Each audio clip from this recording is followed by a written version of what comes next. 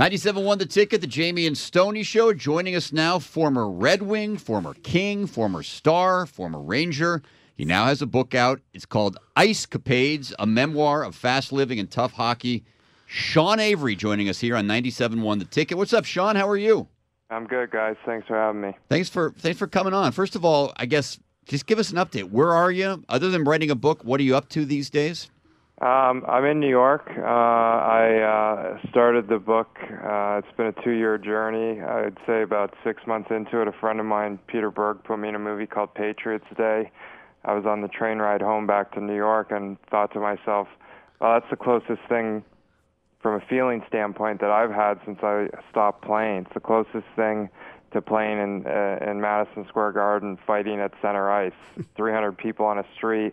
And a director says action, and all of a sudden, all the energy goes into 2 or 3 people. And I was hooked from that moment on being an actor, and I came back to New York, and I hooked up with a teacher in a studio here, and I've been working for the last year and a half, and I think now I'm either going to be a working actor or I'll be a broke actor trying to be a working actor. Now, I saw the movie. What role did you play? Were you just an extra, or did you have a few lines? I had a few lines in a scene with Wahlberg, just as they found the second brother in the boat. I was a Watertown cop. Oh, cool. Nice. Now, obviously, your NHL career started here in Detroit, and there's just reading about that brought back me a lot of memories from covering you guys. So I'm just going to throw a few things out there. I'd just rather you expand on it. Number one, your times at the Post Bar. Yeah, I mean, I don't think there's a better bar in the history of sports. For a 20-year-old to be able to walk into a bar and pretty much have the pick of the litter. I never got a bill at the end of the night. And, it was the greatest. It was the greatest. Really kind of just an amazing time for that place. We're talking to Sean Avery, former Red Wing here, Troy Laser Hotline, Jamie and Stoney on 97.1 The Ticket. It felt to me, Sean, like when you got traded to L.A. Midway through the 2003 season, I just feel like you were about to really hit it big here. I felt like you were the kind of player, you got obviously connected with the community like Stoney just mentioned, and Red Wing fans love a player like you. Did you feel that way here, and were you bummed to go to L.A., or were you thrilled to go to L.A.? I mean, I was thrilled just because it was an opportunity to go to a team where I knew I was going to play more. When I was writing the book, I would use the box score for games as sort of my memory bank, and it would kind of kick in as I would look and see, oh, we played in Chicago that night, I had an assist. The month of December, before I got traded to L.A., I think I had a point a game playing for the Red Wings. I think I had 8 or 9 points in the month of December. So no question, you're right. I was definitely on the upswing, and that was sort of when I started to find my footing in the league and obviously go on to have a pretty good career. And they made the move to bring in Matthew Schneider because they were trying to take a run at it again. And sometimes those moves work, and sometimes they don't. Now, when you were traded, Ken Holland basically I don't want to say badmouthed you, but said some things, because later in the book you talk about when you returned to Detroit, and to put it bluntly, you have F.U. Ken Holland 3 times on one page. Talk about your relationship with him. Well, it was always what I thought to be very strong. Obviously, the guy's been an unbelievable GM in the league for a long time. I think the thing that really bothered me is he made a comment about if I questioned if I was really dedicated to the game. And, I played a long time in the NHL. I learned how to be a conditioned athlete from a guy by the name of Chris Draper. I was one of the best conditioned athletes in the NHL over the last 20 years. So when Ken Holland questioned whether I was committed to the game, that really kind of bothered me, because that was a statement that he knew nothing about. I think he was questioning whether I was committed to being the best on-ice player that I could possibly be. And that's not what my focus was. My focus was being the best player that Sean Avery could be, which was to make sure that I had the longest career possible, and I was going to play a certain way. that didn't mean that I didn't love the game, or I wasn't preparing myself for the future. But what didn't that have to do with maybe your party lifestyle? I mean, he told Cronwall to stay away from you when he came to be a Red Wing. Yeah, Zetterberg. Okay. Yeah, well, I guess the ironic thing is that I learned from the best partiers in the history of the game, like Chelly Oates, Joey Kosher. You could throw Dominic Hasek in that pile. The list goes on.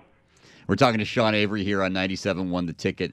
Hockey's the only sport that I know of where they have terms like enforcer and agitator. Did you make a conscious effort at any point in your career to be that? Or did you always just, I guess, did controversy always find you, Sean? Or did you say, okay, if I'm going to make it, I want to go down one of these roads? Well, I had played the same way since I was 11 years old, so I hadn't really put a term on it. I think it's interesting now that the enforcer doesn't exist in the NHL. I think that the agitator is always going to be able to exist as long as there's an agitator that knows how to skate and pass. And skating was my specialty, and I was a great skater, and I could skate with the best players in the league. Clearly, playing in Detroit in 2002 as a rookie, you had to be able to skate.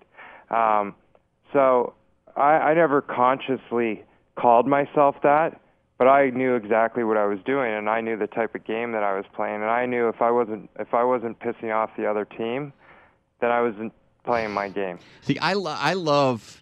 And we obviously followed your career closely after you left because you stayed in the news, but obviously because you started with the Red Wings. And we're talking to Sean Avery, whose book, Icecapades, a memoir of fast living and tough hockey, is out right now. I loved the whole Sean Avery rule thing because I thought it was a guy who found a loophole in the sport and took advantage of it until it was taken out. In front of Brodeur. Yeah, waving the stick. And obviously for the traditionalists of hockey, they hated it. But I just thought it was damn creative. So, a lot of people are called geniuses when they find loopholes in the sport, like Bill Belichick.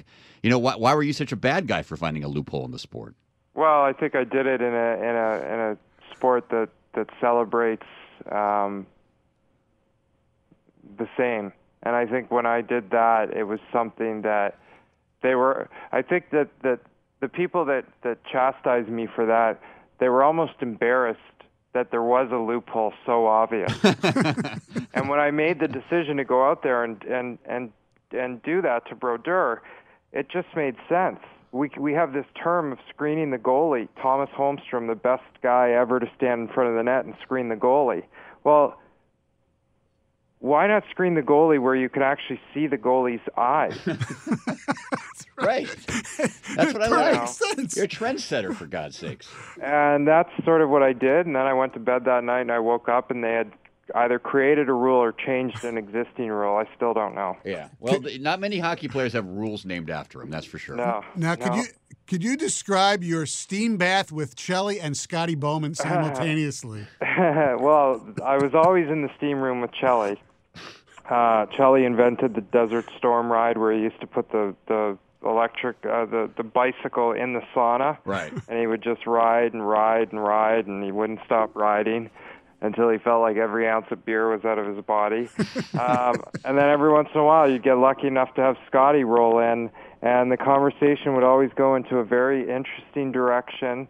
Scotty Bowman at that moment became a student of Sean Avery and wanted to know all about me and where I came from. And it's just one of the most amazing stories that I personally remember over my career. I've often wondered this, and I've asked Chris Chelios this question. Does he know everybody on the planet? Yeah. Okay. Yeah. No, well, he knows every cool person on the planet. I know you were talking about some of the parties that you had at his place with Kid Rock and Sylvester Stallone and all that stuff. That must have been a lot of fun, and not too many good-looking women either, huh? No, it was a real ugly crowd, definitely. Do you still have any type of relationship with Dion Phaneuf at all? Because I know you regret the comments. Well, I never had a relationship with him, Right. except through, I guess, 6 degrees or 1 degree of separation. So yeah, no, we're definitely not going to have a beer with each other anytime soon. They dated the same woman, for people who don't know. That's all in the book. The book is Icecapades, a memoir of fast living and tough hockey. Former Red Wing Sean Avery is our guest. Hey, Sean, it's awesome. The book's awesome. Thanks so much for the time. Thanks again. All right, there he is. Sean Avery joining us here, Jamie and Stoney on 97.1 The Ticket.